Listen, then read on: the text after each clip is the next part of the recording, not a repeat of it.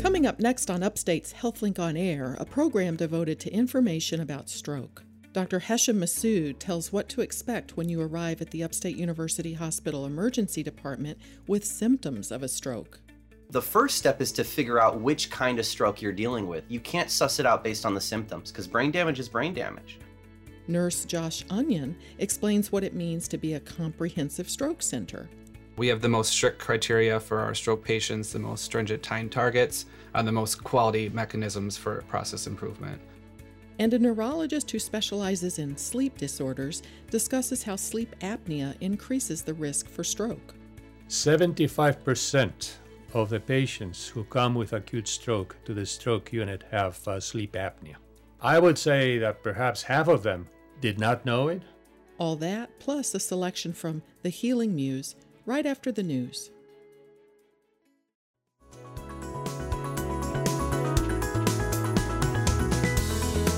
This is Upstate Medical University's HealthLink on Air, your chance to explore health, science, and medicine with the experts from Central New York's only academic medical center.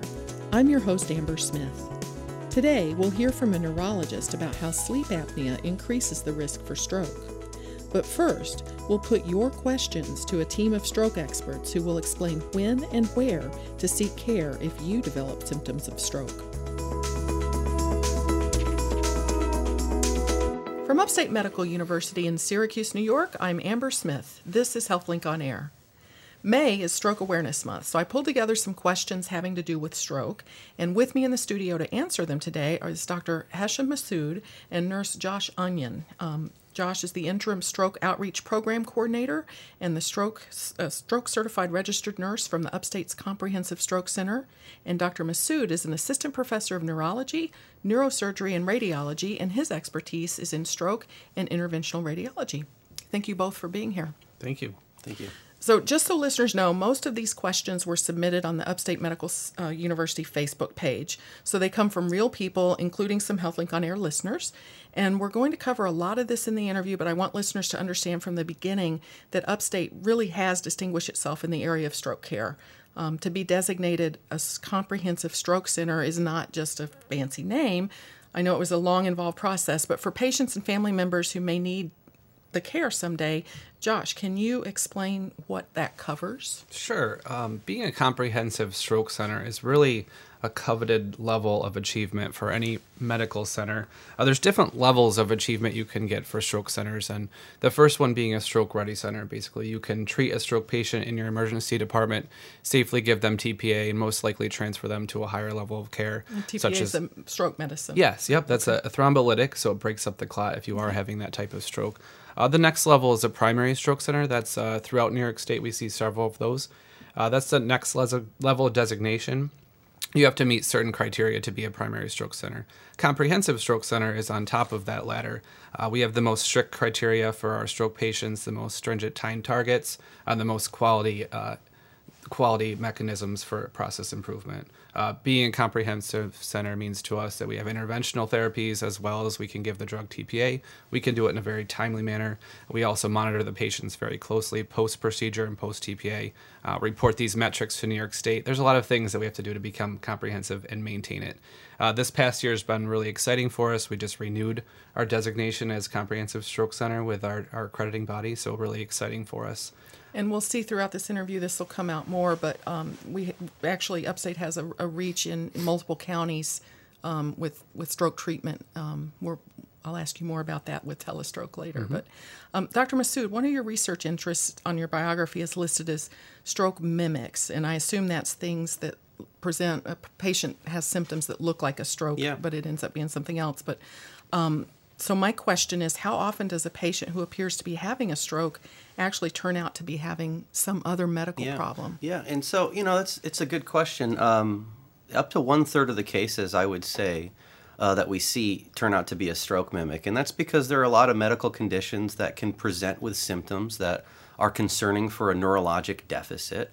And any neurologic deficit that's new is a stroke until proven otherwise. And so what deficit? What does that mean? a Neurologic difficulty deficit? talking, a difficulty behaving in the way that they used to, an altered mental status is what sometimes it's referred to as. Sometimes it can be a patient who suffered a stroke, had a great recovery, but then something else medical is going on, so much so that the symptoms of that old stroke start to bubble up a little bit more. Those are challenging because you have to treat every new symptom complaint as potentially a new event. And so it's important that I communicate that, the most important thing for someone who's suffering some symptom that is concerning for a stroke is to present to the emergency room. Because if I can't suss it out that it's a mimic and the time is ticking, I will administer the clot-busting drug because the benefit certainly outweighs the risk. And there's lots of case series that we have in the literature that show us that if someone is administered the clot-busting drug and in fact they don't have a stroke, there really isn't a consequence to it from a patient harm standpoint. And so that's why when we educate our residents, we tell them, listen, when in doubt, give the medication. And some of the common stroke mimics are things like seizure.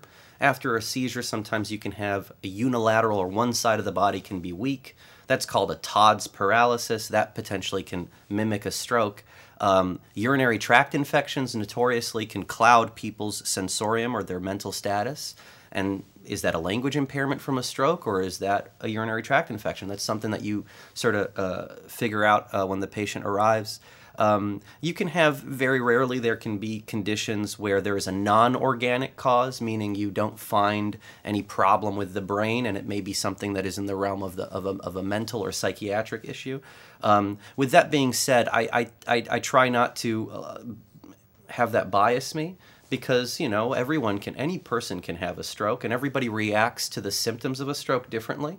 So being tearful or being stoic doesn't necessarily tell me whether or not this is a real stroke or not a real stroke. It comes down to the neurologic exam, an objective assessment, looking at vitals, looking at imaging, so on and so forth. And then again, when in doubt, treat. So this would be a good time to review the signs and symptoms of stroke. Yeah. So when I talk to my patients about how to think of the signs and symptoms of stroke, I try to make it as basic as possible. And really what it is it's a sudden subtraction of a function that you had. I could see, suddenly I can't. I could use my hand, suddenly I can't. I could speak, I could understand, I could feel, so on and so forth. And we have certain scales that we use in EMS when responding to a stroke emergently that sort of focus on the most common symptoms that you see in a stroke. And that's related to the majority of the blood going to the front of the brain. And the front of the brain has the language function, the motor function, which is your ability to move your arm, your ability to feel, things like that. And so that's why most of the strokes occur in that circulation, and most of the scales look at those common symptoms. So paramedics are trained to look for that. Absolutely, and there are a couple of different scales that are used, and they have a common thread, and there are some additional symptoms that are being added to them to try to characterize bigger strokes from smaller strokes. Okay. So once the patient makes it to the emergency room, what do you do to diagnose whether it is a stroke? I think the first step is to kind of define what a stroke is. And a stroke can be of two types. It can be because of a blockage to an artery, and so the part of the brain that's not receiving blood is dying, and that's 80%. And then 20% is actually a burst in an artery, and that can be a large or a smaller artery, and that's too much blood, that's a bleed. And so those are both strokes, but when we talk about it, we always think of the clot because that's the 80% of strokes. So the first step is to figure out which kind of stroke you're dealing with. You can't suss it out based on the symptoms because brain damage is brain damage.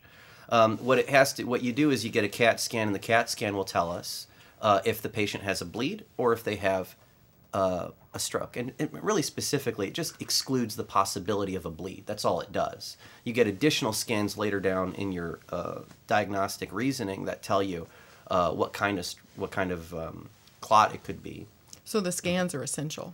That first CAT scan is essential because it puts you on one or two different care paths. Okay. Well, one of the questions we received is about TIAs and RINDs. Mm-hmm. What are those, and how do they relate to stroke? So these are both terms that relate to neurologic symptoms that occur suddenly and resolve within a period of time. And between a TIA and an RIND, they use different time frames as to how they defined how long how long a period before they'll say, okay, this has not resolved in our definition time frame. There's another entity called a TSI, which is essentially a stroke that's occurred with brain damage seen, but the symptoms have reversed. And I think that that's the more important thing to focus on is whether or not there is brain damage from the event, as opposed to whether or not the symptoms improved within an arbitrary time frame of 6 hours, 24 hours. I think those were definitions that had to be made in an era where we didn't have the technology that we have now and the ability to demonstrate tiny strokes that don't have so much of a clinical manifestation. But make no mistake, any stroke is brain damage, and any stroke needs to be treated. We got to figure it out and prevent another stroke. And oftentimes the TSI or the TIA or the RIND, these terms, they are harbingers of a bigger, badder stroke down the line. And so it's really your opportunity as a physician to diagnose why this stroke happened and to prevent the bigger one that's coming down. It's a preview of coming attractions. It is a preview. Yeah. So if someone who has one of these tiny strokes needs to... I would say if you have a neurologic symptom that is sudden in onset, if it improves or not is irrelevant to me. I want you to come to the emergency room immediately, and I want you to be worked up for it. And if it's something minor, you may get your workup outpatient in the clinic. You may not need to be admitted. But the first step is not to make that assumption. And I've seen people wildly fluctuate from having big symptoms to nothing, and then big symptoms back and forth, and found, pretty significant deficit eventually. So, again, if you're having stroke symptoms, present immediately. And if it gets better before you get here, great, but we still got to work it up. John? And that's something that Dr. Massoud talks about is the classic stroke symptoms. We teach the community FAST, the acronym FAST. It's very easy to remember, very common. It's endorsed by the AHA and taught across the world, essentially. So to reiterate, FAST, face being a facial droop, A being arm or leg weakness, S being speech trouble or difficulty, and T being time to call 911. So these TIAs and mini strokes that Dr. Massoud talked about, often our patients will see resolving symptoms on themselves and their loved ones, and they'll neglect to call 911. They'll think the stroke is fixing itself or this isn't that big of a problem. Part of our community awareness is to, what I say, call for all. So whether your symptoms resolved or they're still concerned, don't try to figure it out on your own. Let us figure it out for you. So I teach that to the community as well as EMS, this call for all mantra. So despite the time you last saw yourself normal, despite what you look like now, if there was something wrong, call 911. Let us figure that out for you. That's what we're here for. That message is getting across pretty good. We see a lot of TAs coming in recently, an increased number specifically, which kind of helps us understand that they are understanding this FAST message and they are calling 911. So. Okay, well that's good to know. And it's the American Heart Association that endorses American Heart, American Stroke Association, yes, they collaborate. Well, let me ask, when a person is having a stroke, can they hear and comprehend what is going on and being said around them? Oftentimes, yes, they can. Now, it really does depend, though, on which part of the brain is affected. It's very rare for a stroke to cause a hearing impairment, but it can be seen where a stroke can affect your ability to comprehend or your ability to express yourself. Can you tell how do you tell if the person understands what's happening? We have a neurologic exam that we do, and we have them follow some commands, simple and complicated, 1-step and 2-step, 3-step commands, and then we're able to kind of figure out how much the patient can understand. And assuming they do understand, is it important to address them during the treatment? Absolutely. Sure. I would say it's important to address every patient, whether or not you're able to objectively assess that they can understand. I would assume, and I make this assumption and tell my trainees that anytime you enter a patient's room, whether this is someone who's on the floor or someone in the neuro ICU who may be, sedated, is to address them and to talk them through the exam as you're doing it, and to make the assumption that they can hear everything. All right. Well, we've heard how important it is to call 911 at the first sign or that someone may be having a stroke. But in the time it takes the ambulance to get there, what should the loved one do or not do for the person that may be having the stroke? For a stroke, really the big difference maker is alerting emergency services to get the patient here as quickly as possible. It's not the kind of situation where we want you to stabilize the patient's neck or position them in a certain way to avoid a complication early on. I think it's intuitively important to pay attention to airway, how the patient's breathing, if there's any evolution in the patient's exam, that you notify 911 again, that kind of thing. But there's nothing specific that I think is a difference maker other than alerting EMS and getting the patient here as quickly as possible. All right. Some questions that we're going to ask, though, when we do see you, we're going to want to know any medications that you're taking at home. So if you are with somebody that's had a stroke, if you have a written list of medications, or at least know the pharmacy where they fill their prescriptions, that's good information to have. Also, the time that the patient was last seen normal is the major time component of this. This is the first question that EMS is going to ask you, and the first question that we're going to ask you too. There's treatment modalities that are very specific to that last known well time. So last known well is the last time that you were seen normal. So I was making my breakfast, and all of a sudden my face started to droop on the left at 9 a.m. My last known normal is 9 a.m. So it's pretty easy. Just look at the clock when you see a stroke symptom. That's your time to start, and that's your time to call 911. We'll be right back to continue our discussion about stroke. You're listening to Upstate's HealthLink on Air.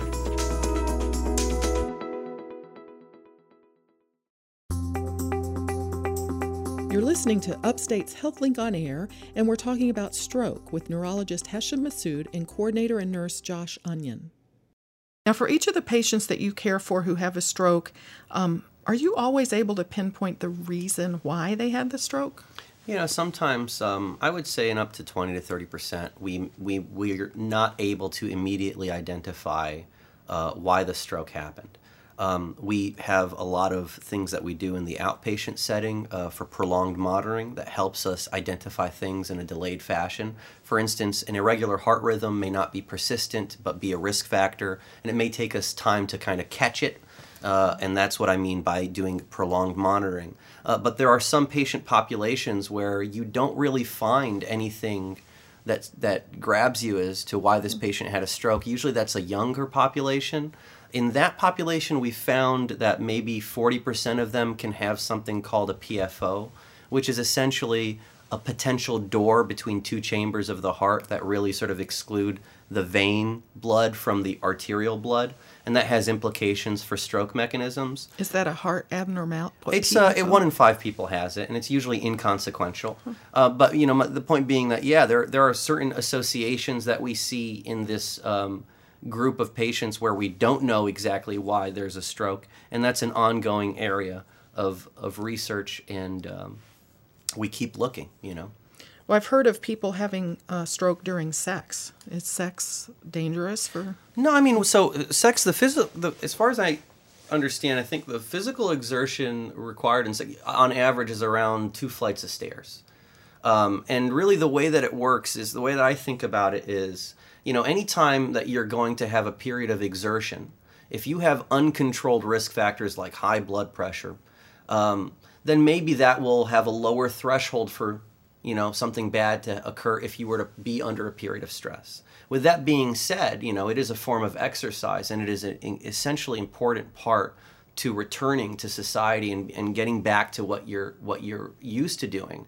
And so I would say absolutely not to consider it at all as a risk factor or as something that hinders you in any way after having a stroke. You should absolutely try as much as you can to get back to a normal lifestyle and not worry about it. But there are some risk factors that put a person at higher risk for stroke, right? If you have uncontrolled risk factors like high blood pressure, absolutely. I mean, that goes for any kind of physical exertion, is your thresholds are lowered if you have uncontrolled risk factors. And then it's just a matter of a precipitant that crosses that threshold. And controlling those risk factors increases your threshold so that you're more protected. So it's more about risk factors than it's actually about the activity. And it seems to me some people may have risk factors that set them for a higher risk for stroke and not know they have them, Absolutely. Right? High blood pressure is a classic Absolutely. example. Yeah, that's a silent killer in the background. Another one is an irregular heartbeat that may present itself in the background without you having any clinical manifestation, and that irregularity can predispose someone to having a stroke. Sometimes we discover these things at the time of the stroke, and it's a new onset problem. So I wanted to ask you about aneurysms. Are they ever discovered in the brain before they burst? I would say in most instances, because of the technology now, that we're getting CAT scans in more and more people, we're able to diagnose these aneurysms before they rupture. And the good news is that most aneurysms will not rupture.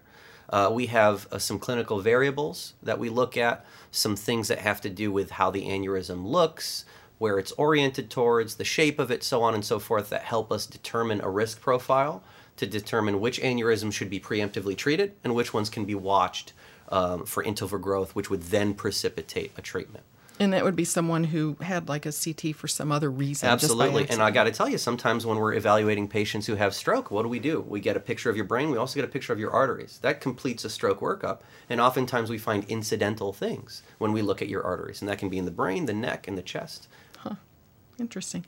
What's the youngest person you've ever cared for with stroke? So I don't do pediatrics. So I think the youngest I did was a pretty adult-looking 16-year-old. And that required some consent from the family, and that was a while ago. The oldest patient I've taken care of recently was over 100 years old. I think he was 104 years old. We gave him TPA, and he went home a couple of days later. And he did really well. And TPA is the clot buster medication. That's the clot busting medication. So typically, is recovery more difficult the older you are? Or? Yeah, I would say, because, depending on how bad your deficit is, we have specialty rehab services that will come in and evaluate you, and they'll determine how many hours a day that you can commit or are able to sustain for rehabilitation. And the older we are, the less amount of time that they can do. And so that's why I think in an elderly population, it's even more important to get that early management to save them from having to go to rehab, which is counterintuitive to what it used to be, which is like, oh, no, they're too old. Maybe we shouldn't expose them. It's like, well, no, because they're not going to do well in a nursing home. So, in fact, you should be more aggressive if that patient is, in fact, up to that point independent. Okay. Then it's justified, absolutely. How do you talk to loved ones about the damage from a stroke and whether it's permanent or how permanent it is? Yeah. Well, fortunately, we have brain scans. There's a sensitive sequence on the MRI scanner that allows us to quantify the burden of stroke. And it's nice to show patients and their family members the picture of where the damage is in relation to what a normal brain looks like. That helps facilitate conversations. The neurologic exam is a big determinant for me about functional recovery. Intuitively, the worse your exam is up front, the less the possibility is of a full recovery down the line, and vice versa. And so the other thing is, I don't prognosticate for functional recovery early, because we know there are lots and lots of variables that come into play after discharge in terms of sustained rehab, quality of rehab, engagement, so on and so forth, that can really be a difference maker. And so I typically see our patients 90 days from the event, and that's when we can start to see the patients plateau in functional recovery, and then I can start to give them an idea of what they may kind of settle at. But that's not to say that rehab beyond that point is not beneficial.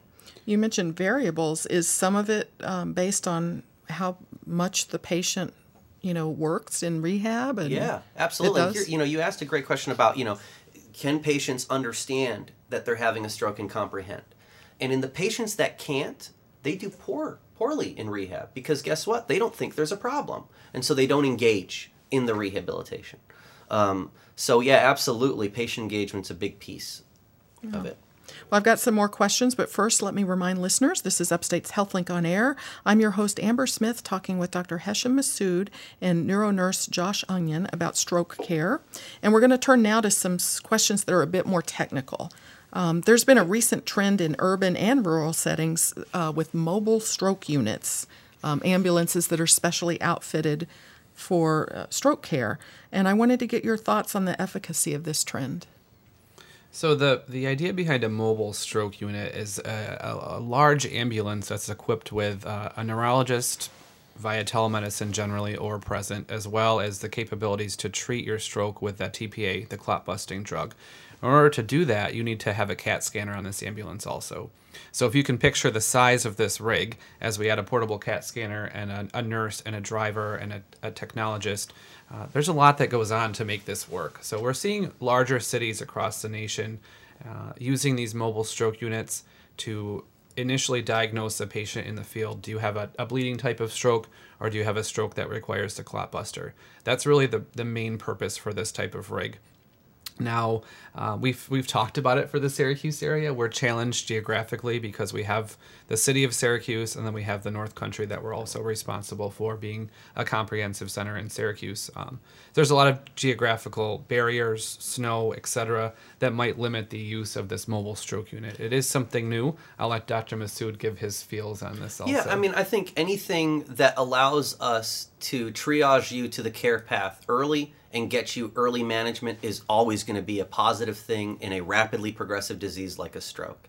Like Josh was saying, there are considerations, though, in relation to the resources that are required and if it works for every geography. And, like you said, I think the first one in America was in Houston, and, the roads in Houston are different than the roads in Syracuse. This all kind of started with an experience in Germany with their mobile stroke units. And yeah, there is some data to show us that there are shorter treatment times when you employ this ambulance. But again, is the ambulance always available? If it's tied up in one case, then what do you do for the other case? So on and so forth. We're even finding that when you at least in that German trial, they had weeks that they called the mobile stroke unit STIMO. So you had STIMO weeks on, STIMO weeks off, but they found that on both weeks they were doing better. But it's no question that quicker treatment equals better outcomes. Absolutely. And anything we can do to facilitate that is going to be a huge difference maker. But what is Upstate doing already to help facilitate quicker treatment? Yeah, so Josh had mentioned that these rigs often employ either a person, neurologist who's present, and it's hard to sort of monopolize the neurologist's time in the ambulance because not all response is going to be stroke related. So there's telemedicine, which is essentially a video connection, sort of like a FaceTime in the ambulance. And then you're able to talk with a specialist like a stroke neurologist. And that's something that Upstate has worked pretty hard on, and Josh specifically has helped maintain and grow a telestroke network with lots of spoke hospitals. I think we're up to 11 right now. Yeah, we have 11. Mostly throughout the North Country, a couple south of Syracuse. And the idea behind and the mission behind our telemedicine services is to really make sure that these spoke sites, emergency departments, could function similarly that we function in Syracuse. Have the neurology consult available within a certain amount of time period of the patient arrival to make sure the patient gets the clot-busting medication timely.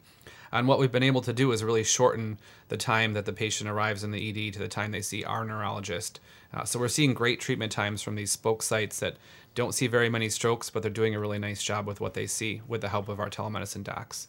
We're utilizing air medical often, as well as ground transport to get the patients to Syracuse if they are requiring the next level of therapy, that clot retrieval, or a different evaluation from one of our neurologists on site in Syracuse. We work pretty closely with the regional resources, hospitals, and EMS companies to make sure everything's kind of cohesive across all of central and northern New York. So anyone who's having what appears to be a stroke can access through the hospital a stroke neurologist from Upstate basically 24 hours a day, 7 days a week. Well, we have a network, and there's a protocol, and that protocol is initiated by the ED provider in the spoke hospital based on the time of onset and the therapeutic window. Really, the biggest advantage of having telestroke is for the patients who are presenting within that therapeutic time window for that clot-busting medication, which is readily available at all hospitals and all EDs. And so that's why we have sort of offered this time-based, we'll turn on the screen, you'll get a neurologist, they'll help you decide if that patient is a candidate, if it's safe, how to administer it. And then we do an exam, and then based on that we can triage to even more elevated level of care. All right. Well, we got a question about the consequences of using or not using this clot-busting drug TPA. Yeah. because there's risks with using it, right? Yeah, so the original trial in 1995 quoted a 30% benefit at 90 days. So this is not a typical Lazarus effect that you're doing. This is an investment later down the line in terms of functional recovery. There's a 6% chance of bleeding. 3% of that can be fatal. With that being said, the risk benefit with those numbers in a patient who's having a stroke favor administering the medication.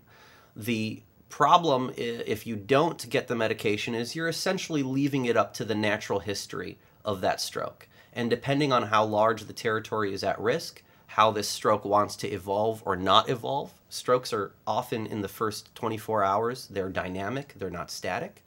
And if that's the case, then you could actually cheat yourself out of a better functional recovery if you get too afraid of the numbers that are quoted. I would say if you're having a stroke within 4.5 hours, you should get IV TPA. Okay. And one other question, medication question. This is about the long-term side effects of warfarin or Coumadin. Mm-hmm. That's also a clot-breaking medicine, right? So Coumadin, which also known as warfarin, is not a clot-busting medication. It's not something that we would give when someone's having a stroke to remove clot or break down clot. It's actually something that we use to thin the blood enough that in certain conditions where patients have a risk for forming clot spontaneously, you increase the threshold for that to happen. So you're making the blood so thin that it's hard for a disease process like an irregular heart rhythm or thick blood from a genetic predisposition to actually form a clot and go up to the brain and cause a stroke. Now, Coumadin, or warfarin, is an old drug, and it is cumbersome to deal with because to know that it's working, you want to have your patients within a certain range, and that is determined by periodic blood tests. So it's really a lifestyle.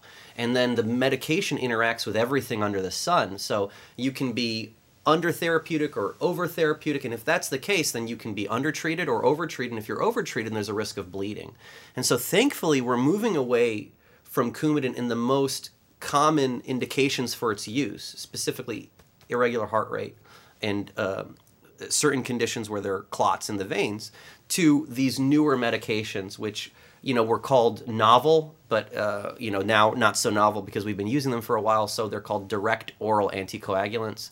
Lots of advertisements on TV. I'm sure the audience may have heard of some of them, but those represent an advancement in the preventing strokes for certain cases because they're safer drugs for the most part. They don't require monitoring, so you know that if you're taking it, it's working.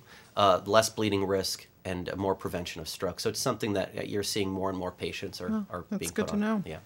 Well, this has been very informative, and I want to thank you both for making the time to be here and do this interview. Thank you. My guests have been stroke nurse Josh Onion and stroke neurologist Dr. Hesham Massoud from Upstate's Comprehensive Stroke Center. I'm Amber Smith for Upstate's podcast and talk show, HealthLink on Air.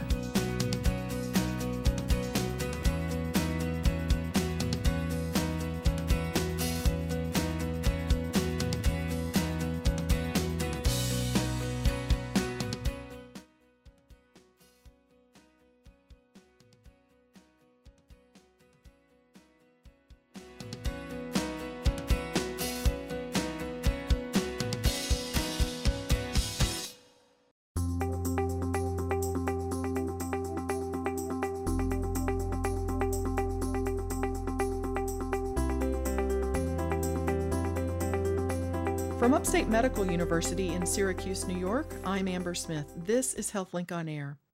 Sleep apnea is the major sleep disorder associated with stroke and vascular dementia. Today, I have with me in the studio an expert in sleep medicine, Dr. Antonio Culebras. He's a neurologist and the director of medical neurology at Upstate Sleep Center. Thank you for being here, Dr. Culebras. My pleasure. I think we ought to start with some definitions so we make sure our listeners know what we're about to talk about. Sleep apnea, that's when you stop breathing when you're sleeping? Yes, this is the condition during which people stop breathing at night while asleep or have shallow respirations, which are also pathological. And when there are more than 5 per hour of sleep, we call it disorder. Anything less than 5 per hour of sleep doesn't really count, but more than 5, it does. And there are people who have 60 or 70 episodes of respiratory disturbance per hour of sleep during the night.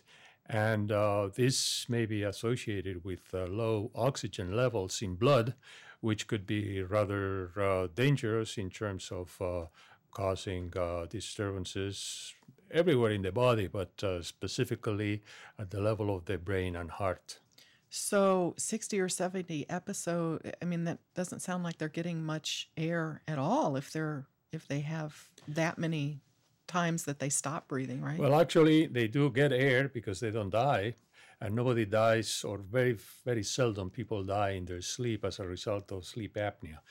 And the reason why they do not die if they stop breathing is because the brain has alerting systems. And when the brain senses that not enough air or oxygen is coming to the brain, it wakes up the patient. And we call that an arousal. Arousals are awakenings of 30 seconds or less. So they are not recorded in memory. The patient does not remember them. But if there are hundreds of arousals during the night, you can imagine that sleep is fragmented and of poor quality. And as a result, the patient is very tired and fatigued the following day. Oh, that makes sense. Okay. Well, what does sleep apnea do to the body's cerebrovascular system? That's the system where the blood travels through, right? Yes, there are unfortunately many ramifications to the bad things that sleep apnea does to the vascular system. First of all, it raises the blood pressure. So people with severe or moderately severe sleep apnea generally have hypertension.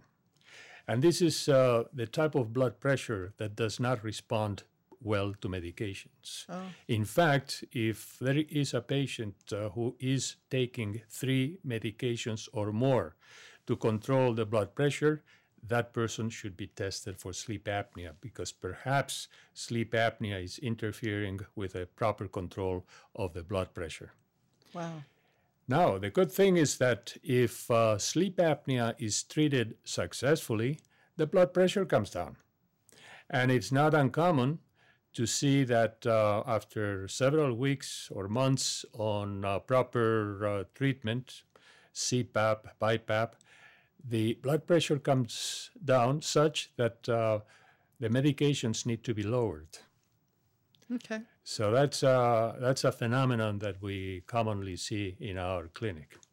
In addition to that, sometimes there is low oxygen associated with respiratory disruption, and this low oxygen affects the heart, and these individuals are at high risk for developing atrial fibrillation. Atrial fibrillation, it's common in old age, particularly if there is sleep apnea with low oxygen during the night. And atrial fibrillation is a major risk factor for stroke. Now that's an irregular heart rhythm? It's an irregular, chaotic heart rhythm that sometimes has no symptoms at the level of the heart in terms of palpitations. Other times the patient feels palpitations, feels some chest discomfort, feels some generalized weakness. But atrial fibrillation should be treated, and much of the treatment is intended to prevent strokes. In addition to that, when there is low oxygen, that could affect certain areas of the brain, causing what we call microinfarcts, small vessel disease, generally in the central portions of the brain.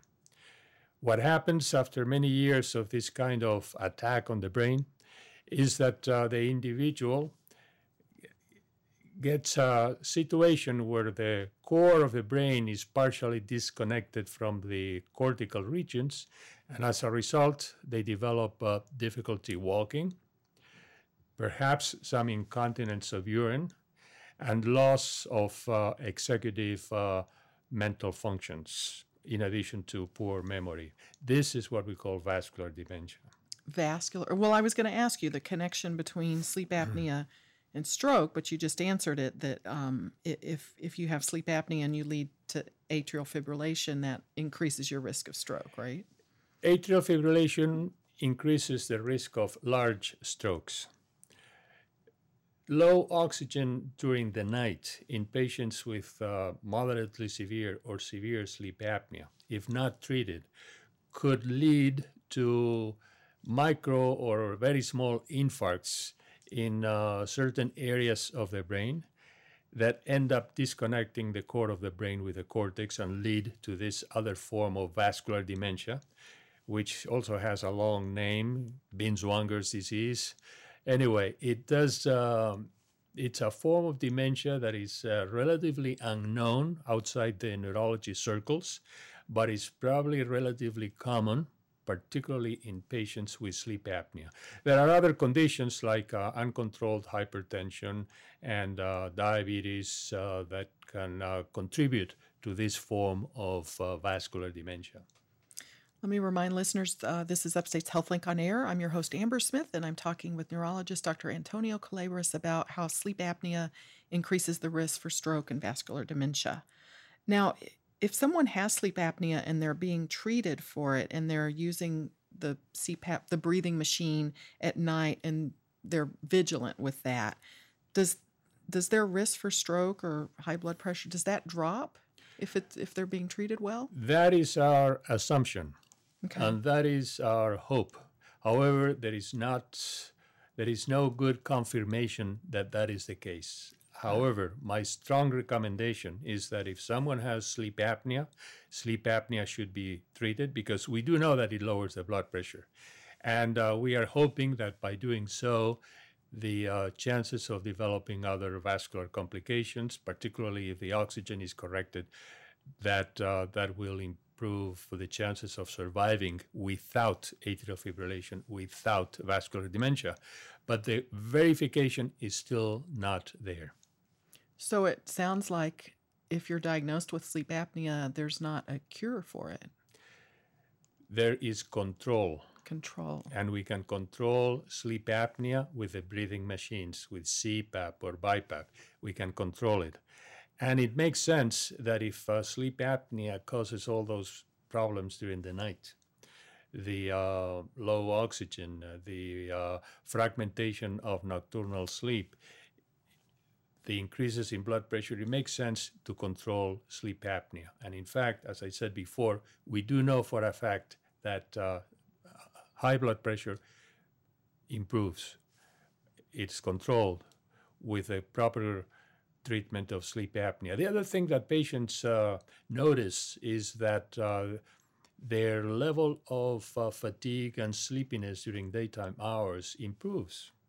And people who fall asleep driving their car tell me, no, I don't fall asleep any longer. People who fall asleep at traffic lights, no, it doesn't happen anymore. My productivity at work is much better than it used to be because I have more energy. So those are the effects of treating sleep apnea, and of course, quality of life improves. So that's very important. So even though we still don't have good research confirmation, but it will come, but we still don't have it, that sleep apnea prevents strokes and vascular dementia. Sleep apnea should be treated. All right. Well, how often do you discover someone who's had a stroke and is in the hospital? How often do you discover that they have sleep apnea and they didn't know it? 75% of the patients who come with acute stroke to the stroke unit have sleep apnea. Huh. I would say that perhaps half of them did not know it, or if they knew it, they are not dealing with it properly. They are not using their breathing machine. No one has insisted on how important it is, and so on. So it is a problem that we have to face on a daily basis in the stroke unit. So you need to treat the sleep apnea, obviously, right? Yes. When they're Unfortunately, the proper sleep studies are done as outpatients because of reimbursement is not adequate while in the hospital, so these have to be done as outpatients. But in the meantime, we do treat them, although the pressures that we deliver are just arbitrary pressures. But we do recommend that after being discharged from the hospital, this patient should be tested formally in a sleep center. Does sleep apnea affect a person's ability to recover from stroke? Yes. Okay. If sleep apnea is moderate or severe, it will affect the rate of recovery from stroke. Among other things, because people who have that type of sleep apnea are not motivated, have poor memory, and their rehabilitation skills are much lower than those who are fully in command of themselves. So yes, it does interfere. And in fact, if the sleep apnea is not treated, they continue to be at high risk for stroke and blood pressure problems and so on. Well, I've read that obesity or being severely overweight contributes to sleep apnea. Are there things that people can do, preventive steps that people can take so they don't develop sleep apnea? Yes, indeed. Obesity is one of the risk factors for development of sleep apnea, among other things because the large abdomen interferes with the proper movement of the diaphragm. So the chest is compressed and they don't breathe properly, but also because fat is accumulated in the throat, in the pharynx, and that reduces the lumen,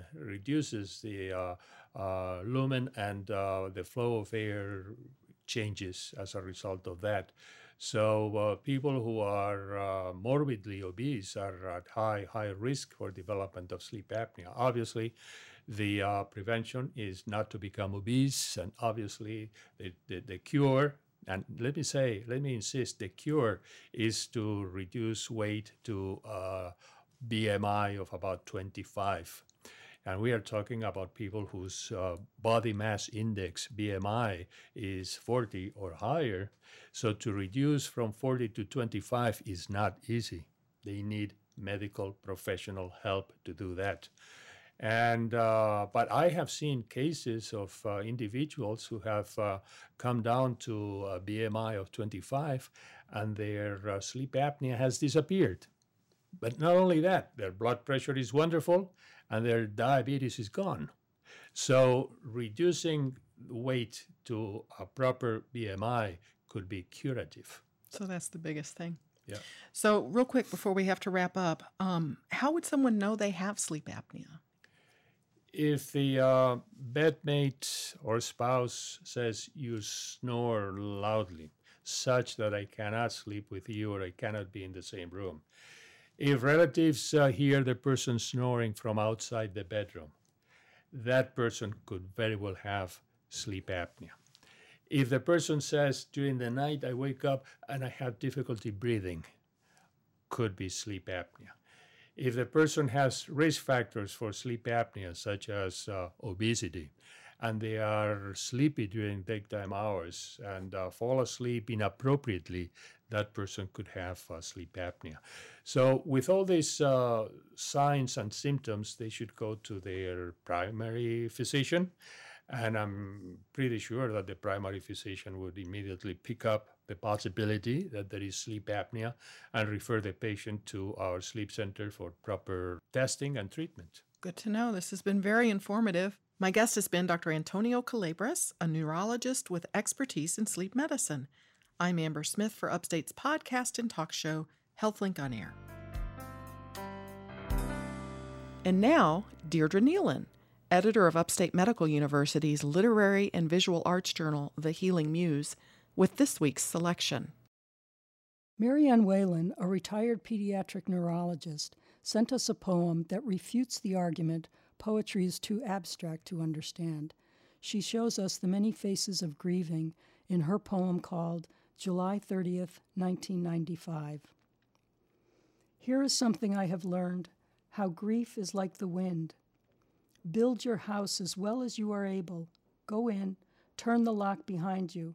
It will seep beneath the bolted door, stirring old papers, turning the corner of some unanswered letter. Grief is drawn by unfinished things. Pull down the blinds against the gathering dark. It finds the windows out. Make a fire for warmth and light.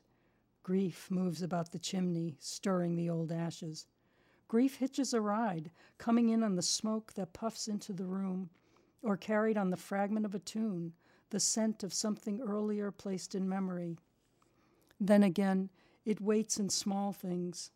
The usual cup, distinguished from its fellows by a tiny chip, carried on the shoe the dog has found and brought, the hair in the brush, the stockinged present, stored against next Christmas.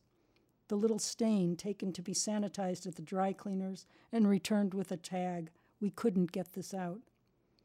Then again, like a jealous lover, fickle in attentions, but never letting you entirely go, cutting you off from reply as the other raises the glass, staying the hand, effacing the smile, or freezing it to grin.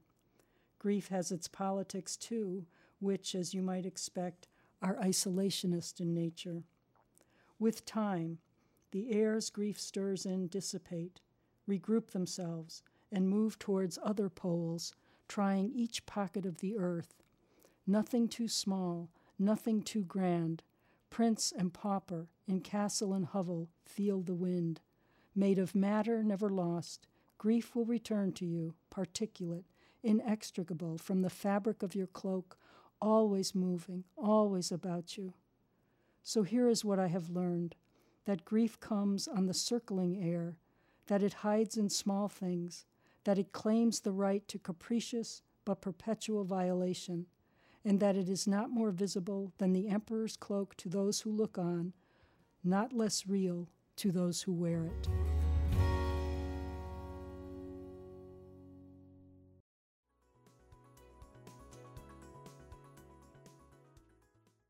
This has been Upstate's HealthLink on Air, brought to you each week by Upstate Medical University in Syracuse, New York. Next week on HealthLink on Air, learn about the Salvation Army. If you missed any of today's show, listen on demand on our website at healthlinkonair.org, or find a podcast in iTunes and other podcast sources by searching for one word, HealthLink. I'm Amber Smith, thanking you for listening.